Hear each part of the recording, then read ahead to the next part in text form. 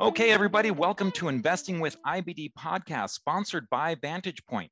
It's Wednesday, July 7th, 2021, and I'm your host, Justin Nielsen. And on today's show, we have Jason Thompson. He's a portfolio manager for O'Neill Global Advisors. Welcome to the show, Jason. Thanks for having me on, Justin. Excited to be here. Absolutely. You know what? I can't believe you've been a frequent contributor on IBD Live. Heck, we got to know each other a few years ago when you were working at MarketSmith. I couldn't believe that this is your first time on the podcast. So I'm glad to be the one introducing you into this. So on today's podcast, of course, we're going to dive into the markets. But one of the things that has always struck me about Jason is he's got this very disciplined, data-driven approach. So we're going to talk about his approach, how he quantifies patience, and get into some of the ways that he evaluates companies, the metrics that he uses, and how he gets over that cognitive bias. And then, as always, we're going to talk a little bit about a few stock ideas, some of the things that Jason is taking a look at. So we'll get into that. But first, let's talk about the markets. Now, the NASDAQ Composite has been just pushing to new highs. And it's one of the things that, we really like to see when the NASDAQ gets to those new highs. It crossed above 14,000. And now, as opposed to the February and in April and May, this time it's staying above that 14,000 level. So what's your take on the market right now, Jason? In general, the market, so we had a phenomenal year last year, right? The market started off strong. And then in February, the NASDAQ started to correct. It started to correct from basically February to June. So, give or take 4 or 5 months, it's a healthy and normal correction. And then as the market was correcting, you had a lot, due to correlations, you had a lot of these sectors, specifically the one that I track the most, like technology, to correct with it. So there's a couple of points there. One is that the general hypothesis or assumption was when the market breaks out, or if it does break out into a new high, we would want to see some of these risk on sectors and industry groups to make a new high as well. So the additional assumption would be if the market makes a new high, we would want to see technology make a new high within that. And then an additional layer on top of that is we would want to see, some of these, high performing growth companies to also make a new high along with that. That would just give us a better signal that, that uptrend is going to be strong and hopefully have a sustainable rally underneath it. Yeah. So to that degree, did you kind of get exactly what you were looking for? Yeah. It was going to resolve either, one way or the other, right? We're always kind of positioning ourselves for the next potential move. Mm-hmm. In terms of my investing mandate and style, I have the luxury and freedom to get ahead of these moves a little bit, earlier than some other institutional investors, which is really nice. So yeah, as the market was correcting, we have a list of our top fundamentally strong companies or highest conviction companies that we want to invest in. And as soon as we start to receive positive signals from the market, we started to increase, or especially myself, has started to increase our equity exposure. What were some of those early signals that you saw that maybe started cluing you in? Hey, it's okay to start dipping my toes a little bit deeper into this water instead of maybe waiting on the sidelines with some extra cash. Yeah, actually, one of them, Justin, this one well. It's the first time that I actually looked at it pretty closely here, is that the heavy volume down without further price progress. Right. So we saw a lot of these big liquid leaders sell off hard, and then towards like the bottom of the base or a base building process, you saw a lot of volume come in, but the price was not going lower, which is showing us that there is some type of institutional demand supporting the stock. And this isn't just off any stocks; these are stocks that are fundamentally strong, that we believe that should have a sustainable rally underneath it. An additional thing that we look at, or specifically myself, is buying stocks near the bottom of a base, or as stocks are rounding out the right side of the base. There's a couple of different factors that we look for. And we just started to see that as the market was bottoming. Mm-hmm. Yeah, and we'll definitely get into that approach because, again, for those that follow CanSlim, and all the base patterns that we look at, that's a little bit different, but you have some very good reasons for why you do that.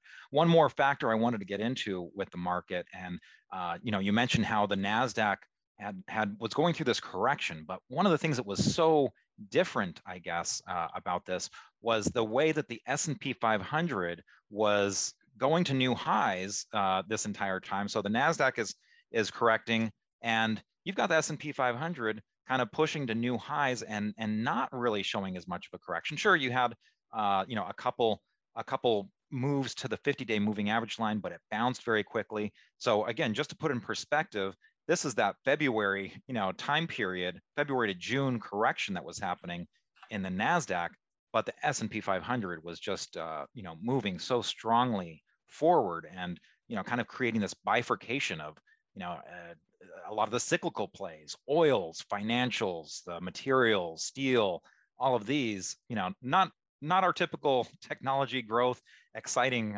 things to play. So how are you handling that?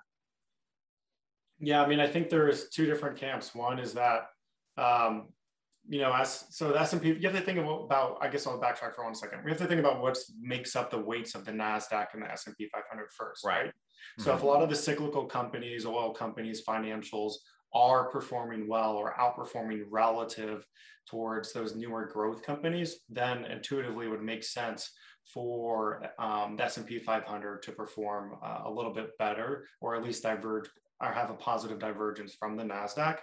The process or the assumption was that if the inflation stocks continue to perform well, or cyclical stocks continue to perform well, then you will have that divergence will even widen even more so than it is. And then it's just, if you look back historically and look at for our baseline or base case scenario, that doesn't tend to happen too often. So the other side of that was, okay, we might have some type of consolidation into with the S&P 500. So what that really means is the inflation stocks that have been performing very well this year, and the cyclical stocks that have been performing well this year will probably take a pause, and we'll have a rotation into outside groups. Outside groups, one of them, just the easiest one to pick on, is technology, and technology is heavily weighted in the NASDAQ. So right. Then you would start to see that rotation back into those stocks here. And then the fundamental reason behind that was that, okay, if inflation is not going to be as big of a deal as the market is pricing in or perceiving, then it would warrant, an outperformance of growth going forward, meaning cyclical stocks would start to sell off, and then you would start to have some accumulation in the technology sector. Mm-hmm. So one more thing, just to kind of wrap a bow on this, this talk on the major indexes, at least, you mentioned how you were kind of looking for this rotation back to risk on. A lot of times we think of the Russell 2000 as kind of being a gauge of whether there's risk on behavior. That's kind of been flat a little bit lately. So is that something that's bothering you, or is the fact that the technology is working right now kind of saying, hey, this is maybe not as concerning? So there's a couple different aspects to that. One, it's, I know growth managers like to look at the Russell because it has a high R squared towards active management, meaning if the Russell is performing well, you might have a stronger ability to select stocks and generate alpha. So stock picking, like Ken-Slim methods, would perform well. The other side of that is, I invest institutional capital for a family office and also now a public fund. So what that means is I have to follow our mandate, and our mandate is very, liquid and growth driven, and, tends to have a bias towards technology. So a lot of the small cap, or even some of the, maybe borderline mid-cap stocks that are made up of the Russell, they're not going to be in my investing universe to begin with. So when push comes to shove, if, my liquid stocks or companies are performing well, I'm going to increase my allocation towards that. It's not to say I don't look at, everything that goes in the market, because I definitely do in terms of like fixed income, currencies, and everything along that end. But those are, secondary signals and secondary aspects that we look at. Mm-hmm. Well, and to a certain degree, I mean, we were talking about the major indexes here, but it's not just about the major indexes for you. You really do kind of that drill down into, hey, what groups are moving? So what are some of the other indicators, some of these secondary indicators, I guess, as that you mentioned? How do you kind of do your analysis of where the market is at beyond just the general market indexes, I guess? Yeah, good question and great point, Justin. Some of the things that I look at to get a better understanding of, market direction is one of the lists that we have or that I have in Panerai, or just one of my investing platforms, is basically a factor. And Panerai is the institutional product of William O'Neill and Company that you use. Right. So it's basically It's basically a factor list, and it looks at, for example, all the different factors that are in the market. So momentum, growth, value, quality, all of those things. So generally, what that means is if value is outperforming in the last quarter, it's been on the top of the screen, meaning it's been performing the best relative, then I'm going to know growth is probably suffering, and then momentum is probably suffering. And then the basket of stocks within that, meaning the stocks that canceling that are correlated to that, they're probably not performing as well. And then I look at just general assets and sectors. So, if the oil sector is doing very well, or if housing is doing very well, it might come at the expense of growth to some degree. And then an additional, indicator or way I look at the market is not necessarily the general indices, but I do look at that, of course, the NASDAQ, S&P, and Russell, and that, but more of just sectors and going across sectors and seeing how they're performing and how that's tying into the equity markets. That's generally what I like to look at as a primary resource towards market direction. And are you using ETFs to kind of gauge that, or are you just kind of looking at your list of stocks and seeing, oh, okay, this is where the movement is, based on, okay, this is, I'm seeing a lot of movement here to the positive side, a lot of movement here to the negative side. Where are those, and grouping it that way? So which do you prefer? Right. So I do all of that with a lens through ETFs as well, just to get a quick sense. Right. But in terms of, so I have a core coverage list that, I invest off that has about 50 stocks in it. Our institutional list has much more stocks to be able to choose from. But just generally, I follow 50 companies that I try to know very, very well, more like a business analyst. And then, so when I sort those companies every day from best performing to worst performing, one of the columns I look at is sector, industry group, liquidity, market cap, and all of that. So just by generally looking at that list every day, you could see what is performing the best and what is performing the worst. So for example, if mega cap stocks are on the top of the list, that, it's probably coming at the expense towards small cap, and that means the Russell might be underperforming. Or if at the top of the list, it's all technology, then that probably means, the other end of the spectrum is what is underperforming. So by looking at that, you get not only a good intuitive feel of the market, but also, where, the accumulation is going in the market. Sounds good. Well, we're going to get a lot more into this data-driven approach that Jason uses for his own investing, how he invests the assets that are under his charge, and also how he quantifies patience. So make sure you stay tuned for that. Do you want to conquer market volatility? We can help you protect your hard-earned capital. Visit www.freestockcoaching.com and find out how Vantage Point's AI technology can forecast stock market trends up to 72 hours in advance with incredible accuracy. Vantage Point's patented technology analyzes huge quantities of global data in seconds, so you can finally stop guessing what's going to happen next. Check out www.freestockcoaching.com and experience Vantage Point for free. Learn how successful traders generate their wealth. Trading involves financial risk and is not suitable for all investors. Past results do not guarantee future performance. Welcome back to Investing with IBD podcast, sponsored by Vantage Point. I'm your host, Justin Nielsen, and I'm joined by Jason Thompson, an O'Neill Global Advisors portfolio manager who's joining me this week. And before the break, we were talking about the general market and how Jason kind of gets a little bit deeper, looking at sectors and industry groups, different factor analysis to see where the money is moving. So Jason, what is your next step? When do you decide, okay, now I'm going to start putting my money here in these areas where I see that movement happening? Or what kind of indicators are you looking at to make those decisions? Right. So it's probably a fairly lengthy answer, but generally we got the time, don't worry. Yeah. So generally we use the O'Neill methodology, right, which is a process already in itself. And then that's going to, presumably, to answer your question, it's going to narrow down the investing universe from 7,000 stocks plus and the NASDAQ to a few hundred stocks. And then your question specifically saying, after we have this basket of a couple hundred stocks, how do you decide which companies to invest in and which one to pass on? What I use is a process that I have developed. It's just more of a fundamental based process that goes through, it's like a checklist approach. It's kind of like what Bill O'Neill would say in terms of like a fighter pilot. You don't take off in terms of before you go down and answer all of that checklist. So I have everything of that breaks down, the 3-point statements, whether it's the income statement, cash flow, or balance sheet, and then go into like a lot of tangible quantitative measurements that are correlated to the stock price. So specific KPIs that are, known to be correlated and to move the stock price. Right. So that's one way. KPIs being key performance indicators. And right. Just like 2 or 3 metrics that are 100% are mainly correlated to the stock price that you could measure, identify, and quantify. And then just track those over time to see, how it's performing relative towards your general thesis.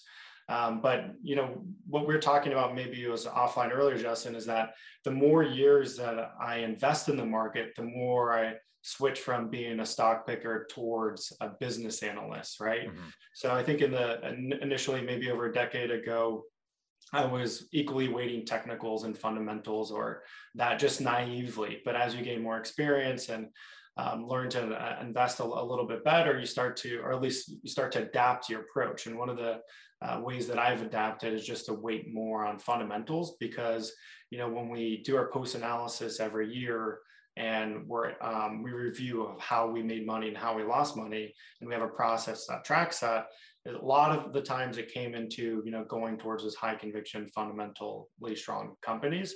And so what I do is I develop a core coverage list that has about 50 securities. 30 of them I know very, very well. I try to know those companies, as good, if not better, than anyone else. And then the other 20 in the list is kind of what I'm grooming to, and that hopefully perform well enough that I could get to the point where I know them like the basket of 30. So I try to take more of a business analyst approach on that, meaning really understanding the company, understanding, thematically over the next 3 to 5 years, where this group, where this sector, where this theme should be going. And then within that theme, which company should capture the most market share relative to that TAM. And then just look at the various different opportunities within that. And it's like, Bill would say, in terms more of adapting my approach, it's like Bill would say, a company doesn't double or triple because of the stock chart, it doubles or triple because of the underlying company. So what we see is every cycle or every decade, you have about 3 or 4% of the investing universe that goes on to be these model book stocks where they double, triple, et cetera there. And those companies basically follow a similar path. And it's that if a company is generating revenue, they're expanding the profit margins, and they're putting off enough sufficient free cash flow, all the while increasing earnings, then the stock price will generally follow the company results. And then, so that's what we try to identify over each cycle. Yeah. And what a lot of people don't realize is, you don't need your portfolio full of all of these. I mean, it's great if you can, but man, if you can just get, 1 or 2 of these, I mean, that can be life-changing in terms of what it does for your portfolio if you handle them right. Yeah, that's why position sizing is key. I agree with that, and I'll reiterate. After every year, we try to at least have 1 or 2 of the best performing stocks. We really aim for a 3, but if you can have 1 or 2, you're going to have usually a pretty good year if you weight those accordingly. Right. We could talk all day about position sizing. Whenever I get a chance to meet with any prominent investors, the first question I ask, I raise my hand, is, how do you think of position sizing versus carrying notational, all of that goes on to it. So I think if you do have the ability to, to get into these companies, you have to make sure you position the bet towards where it's going to be meaningful at the end of the year. Yeah. And what a lot of people, just to get back to one of the points you made here, a lot of people, as they're looking at Investors Business Daily and, the stuff that we talk about, there is a lot of chart centric stuff that we talk about, but at the end of the day, a lot of it does come down to the fundamentals. Bill O'Neill himself, the founder of Investors Business Daily, used to say, look, 75 to 80% of his decision making was based on the fundamental story. And you mentioned, kind of your checklist of things that you look at. So beyond, I guess, the metrics that you maybe get from the 10K, the 10Q, what kind of stuff are you reading to do some of this analysis to kind of understand the runway or the trends that are happening? And what people may not realize, I mean, you used to work very closely with Bill's son, Scott O'Neill, and a lot of his presentations. I mean, you were the one that was kind of doing the grunt work behind the scenes.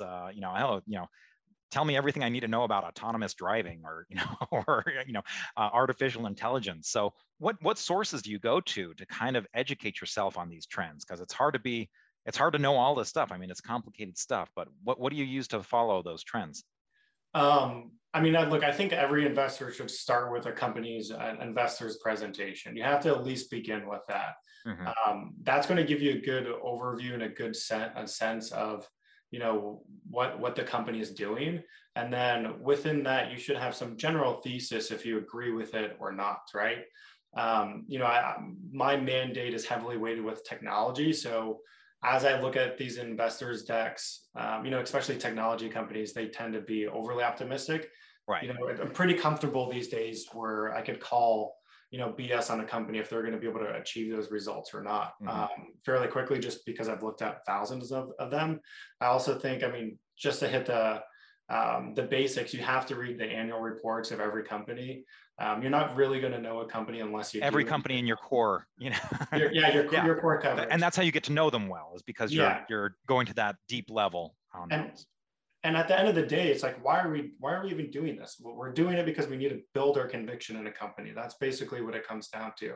And you're not going to be able to hold a company through a drawdown or a base or over an investing cycle, or hold it for 1, 2, or even 3 years if you don't have a lot of conviction in it. And just from my ability, from my investing perspective, I can't build conviction just because the chart looks nice, because one day it's going to look really, really bad. And so one way to help me overcome, selling them too soon or at the lows or anything like that, is just to be able to understand the company fundamentally. And then more importantly, it's what we touched on earlier, is to be able to tell, well, is this fitting my thesis or not? And, having the ability to measure that makes it a lot less stressful in the marketplace. So yeah, to go back to your questions, you have to start with investors deck, the quarterly filings, the annual filings. Even expert call transcripts are really good. They used to be really bad, but now some of them are really nice. Brokerage reports from the typical bulge brackets are good, and some of the boutique banks are boutique firms. And then also our institutional side, William O'Neill, covers a lot of these stocks that we follow, or companies that we follow.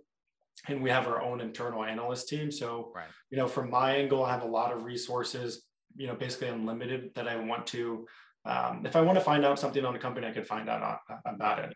Yeah, the limited resources, the time to read it all, right? Yeah, exactly. So now, as you kind of get this, depth of knowledge behind you, and this understanding of what the company does, there is this, I guess what a lot of people look at is this whole valuation idea. They have their valuation models, a lot of analysts, the upgrades and downgrades are often on valuation. Are you looking at valuation itself, or is there something that's more important to you? No, I think valuation should be a primary concern for most investors. I think the way of looking at a valuation on a company is going to be entirely different from investor to investor. I don't think you could just take a linear multiple and expand it out and say, this is like our basic price target. That's not the way businesses operate.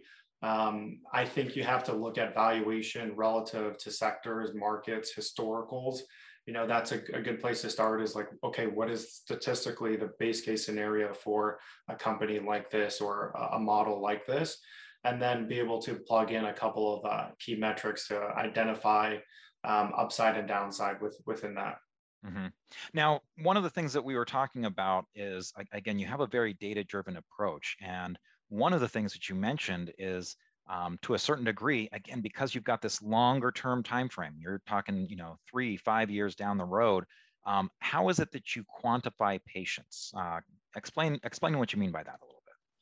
Right. So I think if you look at patients, you could probably bucket it into a couple of different categories.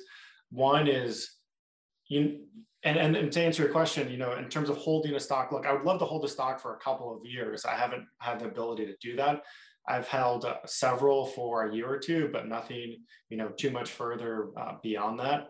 Or maybe like 2.5 years. I'd love to be able to get to that 5-year target, but that's easier said than done, right? So I think one of the ways that goes into that is being able to have patience within a stock or within a company, being able to hold it. And so if we look at historically, again, we like to start with our base case scenario of historically, what does a typical stock holding period look at optimally? So we have these internal model book stocks that tracks every year in each cycle. I think the MarketSmith version is like top stocks. We have our own version on the institutional side, but basically they'll tell you or it'll show you at the end what is an optimal holding period. So we know generally for our style on an internal basis, it's around 15 months, but it can also grow to 24 months if a couple signals or conditions are met. So we know if I want to hold a stock and I want it to double or to triple, and I want it to fit a model book stock type of move or vice versa, then that means I'm probably going to have to hold it for a year or two. It's going to be hard to find a stock that doubles or triples in less than a year. Well, last year being the exception.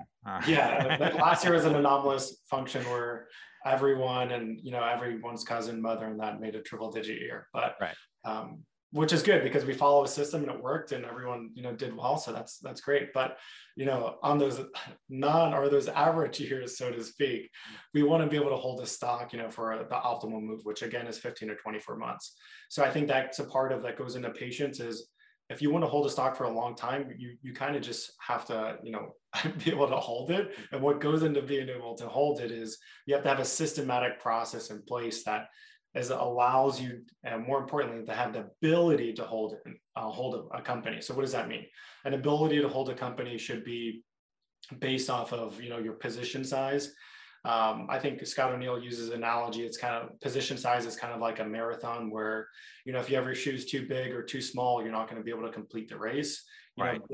Bill would say, as Justin, a cardinal investing sin is having your best performing stock being your smallest weight. Right. That is like something we just can't get away with, especially with our allocators. They're just not going to tolerate that. So we need to be able to have a position size that matches our level of conviction and that also will allow us to hold the stock. So if I have a huge position, I'm not going to have the patience to be able to actually hold that stock and let it develop materially into our thesis, because I'm just not going to be able to hold it from a portfolio level. And then I think the third aspect is, in addition to like the quantitative model books and having a systematic process in place around patients, it gets into like the behavioral category. Right. And I think every year we do our post analysis and we look at everything that we made money and lost money in. And a lot of times it just goes down to these biases that we had. And then we say, okay, we bucket the biases down into cognitive, which are, can be fixed, and behaviorally, which are a little bit more challenging.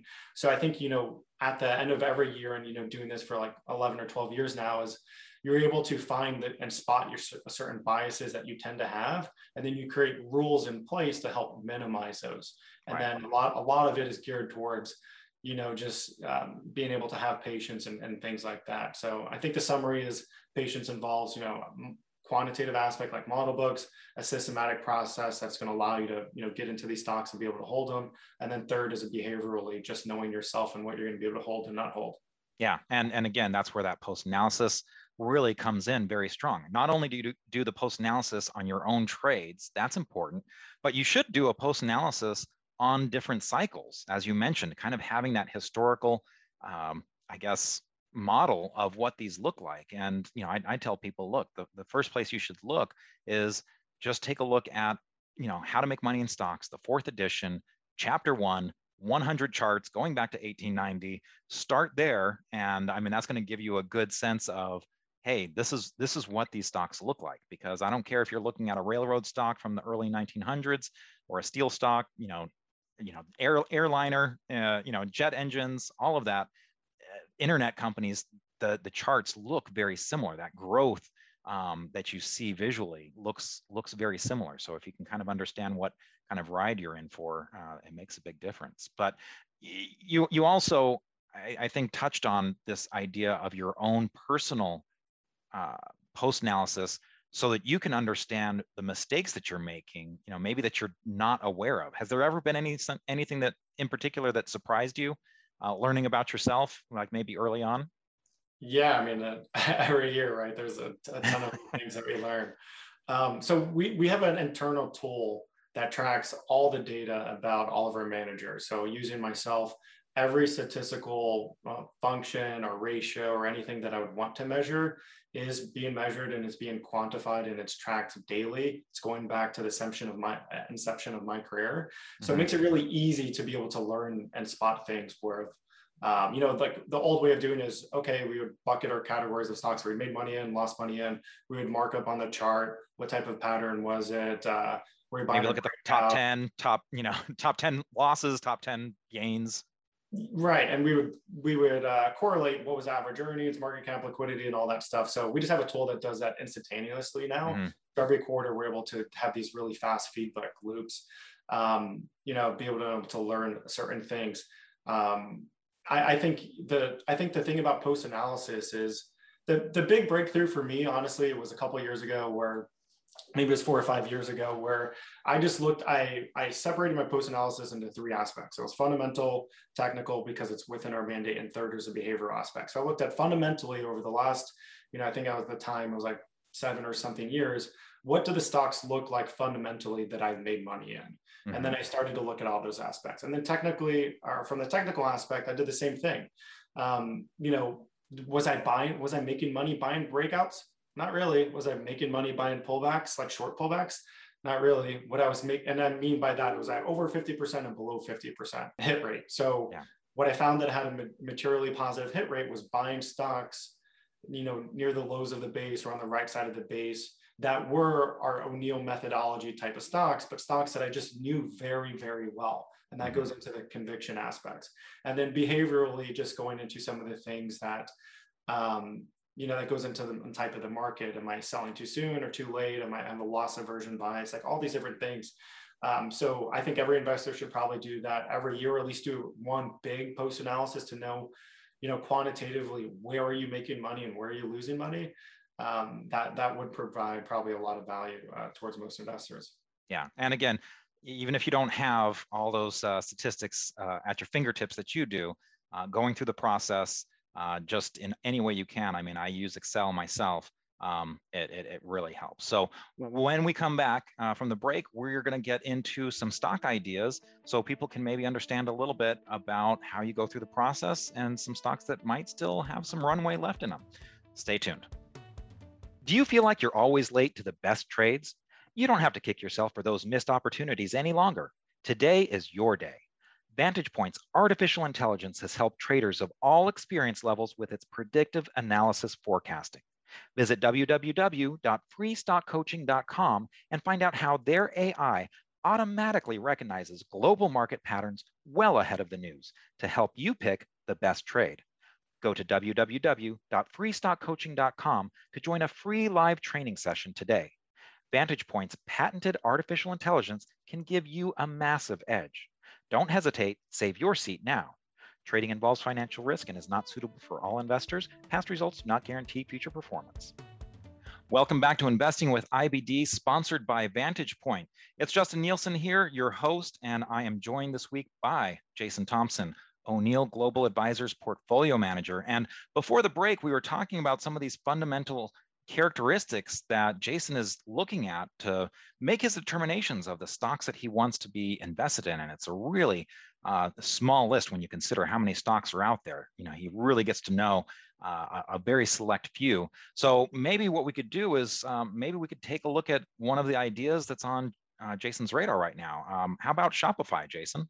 The big break with Shopify is that, and this goes back to the original investing deck, that they said that they're going to democratize the way small business is conducted. So very simply, everyone knows a story on this, but I'll provide a little bit more insight, is that, Shopify wanted to be able to, where anyone that could have a physical store, like a brick and mortar be able to go online within, essentially 30 minutes or an hour. And what they'll do is they'll take care of everything. They'll take care of all the back end software that goes into it. They'll get into SEO, accounting, taxes, all of this stuff, what items are selling the best, worst, and all of that. So they really have a strong market share and a competitive advantage in doing that.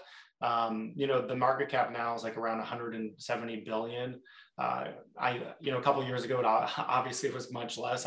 But that doesn't mean I don't think the stock can, double for here. I think it's probably within the next like 3 to 5 years, a $500 billion company. And it's just going to be, the reason that they're going to be able to do that is they're going to continue. And this goes into, some of the factors that we're discussing before, like measurable factors, is how many merchants are going to be able to enter their platform and how much revenue or GMV that they're going, gross merchandising value of what's on their platform, how are they going to be able to grow that and expand that?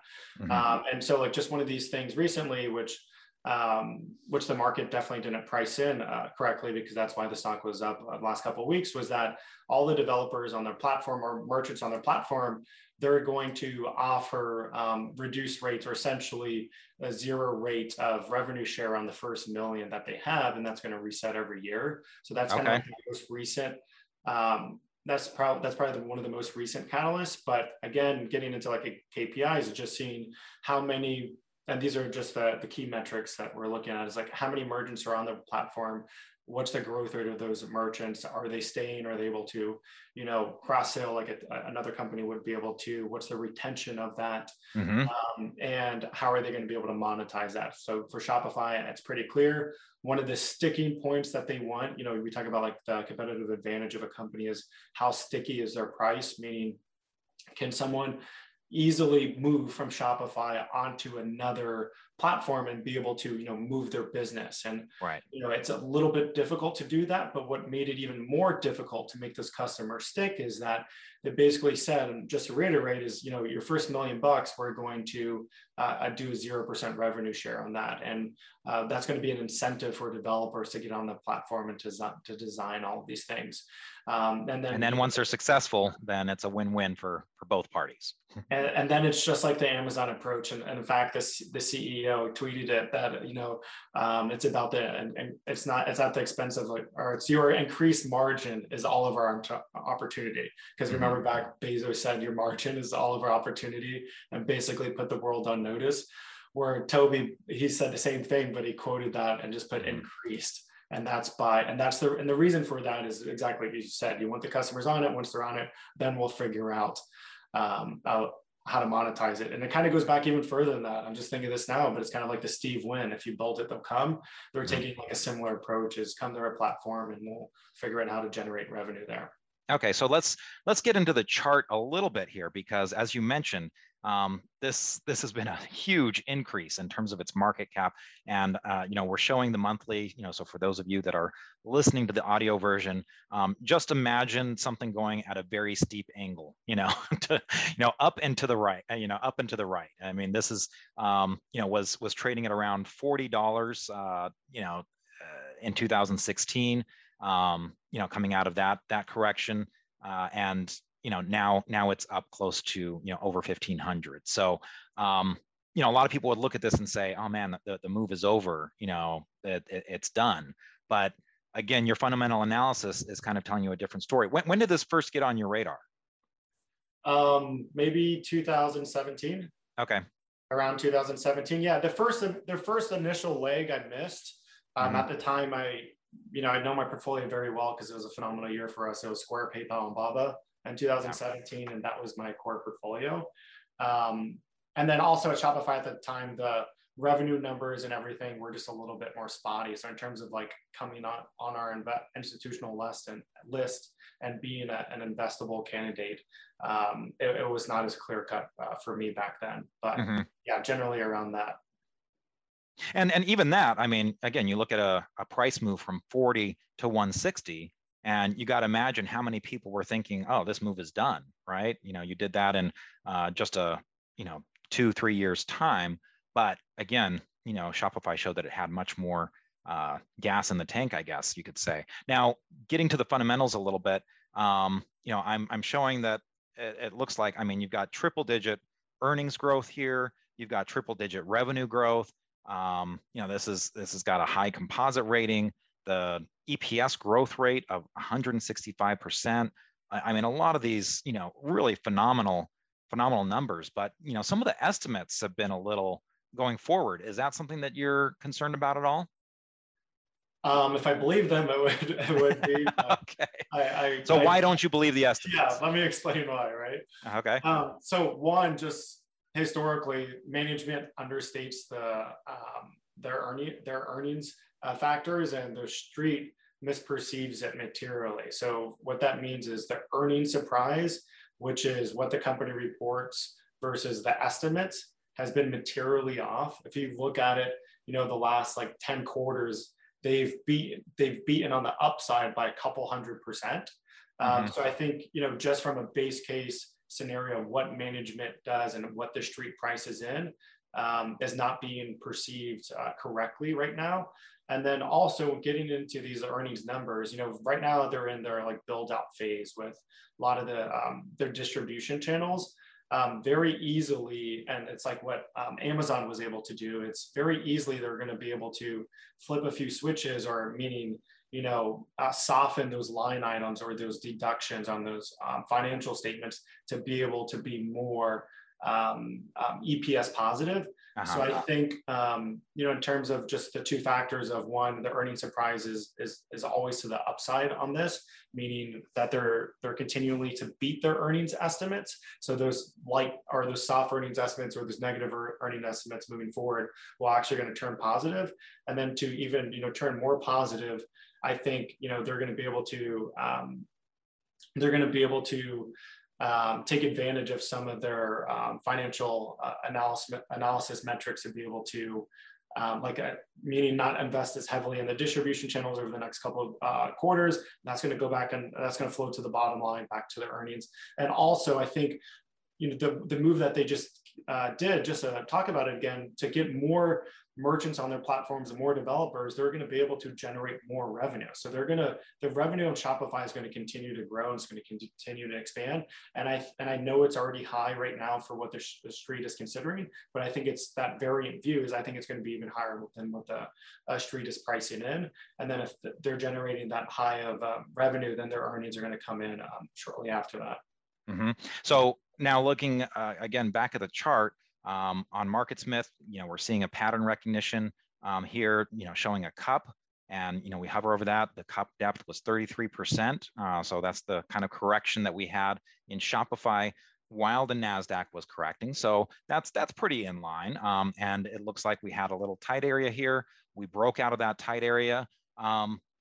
So this is certainly actionable at this point. But you were buying this earlier, and you prefer to buy earlier. You were mentioning how your metrics, your post-analysis has told you to be buying at the bottom of the cup. So are you buying as it's coming down, or is there an element of strength that you're waiting for in the chart to kind of tell you, hey, this is where the turning point could be? Specifically to buy stocks near the lows of the base, or to buy on the right side of the base, we have a systematic process that we follow for that.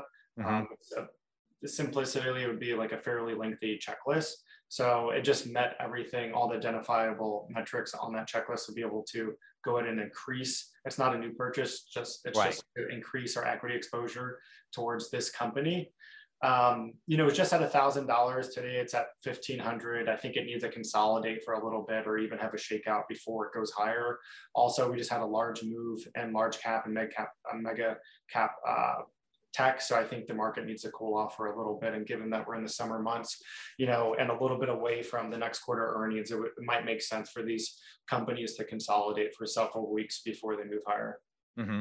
And, just to kind of wrap a little bow on this, you mentioned how, again, you have all of these different factors, and you've already talked a lot about, the levers that it has to pull for earnings and the revenue growth potential. You mentioned earlier that one of the things that you look at is the TAM, the total addressable market. And for Shopify, what do you see there for the total addressable market besides the entire universe? Yeah, right. Well, it's like it's in their original S1 is they want to democratize small business. So any potential customer that wants to move their business online or even expand it online is a potential customer for Shopify. So, in terms of their total addressable market, it's fairly large. Then what you want to do is to like measure that as you take the TAM based off of the market share to derive some of these, revenue or to derive some of these quantifiable metrics. So once you get the TAM based off the market share, then you can look into the revenue type times the margin to get some of your EPS figures. So yeah, I think the TAM on Shopify is just going to continue to increase, especially on a global basis. Yeah, and again, that's what you're looking at in terms of that runway and why you think even though this is up so much that it still has room to go. So let's go ahead and shift our focus onto another stock that we've been talking a lot about on IBD Live, and of course this one, it's been around for a while, but it's really got a lot of attention during the pandemic. That's DocuSign, ticker symbol DOCU. Yeah, so I think DocuSign's a little bit easier to get in terms of Shopify because I'm with you, Justin. Most companies in my portfolio, haven't went from like 40 to 1,500 and the time frame like that. That actually scares me away. Yeah. And I'm a growth investor, so I know if it scares me, it really scares everyone else too. Right. So I don't like that as much. I like to have some companies, and it's based off the market cap. Shopify is like 175 or close to $200 billion market cap, whereas DocuSign is like, in the 50 range, right? So I like to, like this is a new growth company. It's within the last several years. So it's an investing candidate. But basically DocuSign is, as we know, they're the leader in digital contracts and signatures, right? So no more fax machine or environmental unfriendly. Fax machine, those. Right. Yeah, I mean, that's like where I like to think of things like historically today in the base case within that or some type of empiricality around it. So yeah, right now it'd be, we're not going to, most bulge brackets are trying to minimize the way that they're printing out, these hundreds and hundreds of pitch decks and all these healthcare industries and all these things. So the COVID obviously increased this and made the use case for DocuSign more prevalent. But basically it's, we're going to go back to like doing wet signatures for everything. Certain industries, yes, but most industries like legal, real estate, a large portion that could get away with it in the healthcare industry, they're going to be able to use Dotloop, which is a competitor of DocuSign or even DocuSign. So I think they're going to continue to gain market share. I think the variant view of this, meaning what's the view that's non-consensus, is that the general way the market's been perceiving DocuSign is why does DocuSign exist? Can't Adobe come in or Microsoft come in and just... Well, Adobe has a product. Yeah, exactly. Similar, right? Yeah. So this is the general thesis is, there's so many competitors to this, but the general thesis was, can't these companies come in and just, capture all of DocuSign's market share? And that's why the stock, consolidated initially in 19 for a period of time. But what we see this, and we know this empirically, is that sometimes there's a first mover's advantage. There's a first adopter's advantage, and then there's brand recognition. It's kind of like Zoom right now. Team does, just as well as Zoom, but Zoom, with a lot of these universities, and this is on a global basis, have adopted that. So that's kind of like the name brand recognition. So DocuSign really had an advantage initially by being a first mover. And then now it's gaining market share by the popularity and brand recognition. So in terms of like the TAM, it's obviously very large. The market opportunity, what's the problem that it solved? It solved a problem, no longer what signatures or hard contracts going to and moving to digitally. And it's also just like the efficiency and the way the entire world and internet is being adopted and used today. It just fits in within that nicely. So, on the short-term base, it had like an SUFB move from the bottom of the base. So that's straight up from the bottom. Right. So it went from like 180 to 300 in a short period of time. Yeah. That's not sustainable. Basically 7 weeks up in a row. And I mean, there was some big, some big weekly moves up there. It wasn't just inching up. Yeah. So on the short term, we know that's definitely not sustainable, nor do we want it to be. So it needs to be able to consolidate.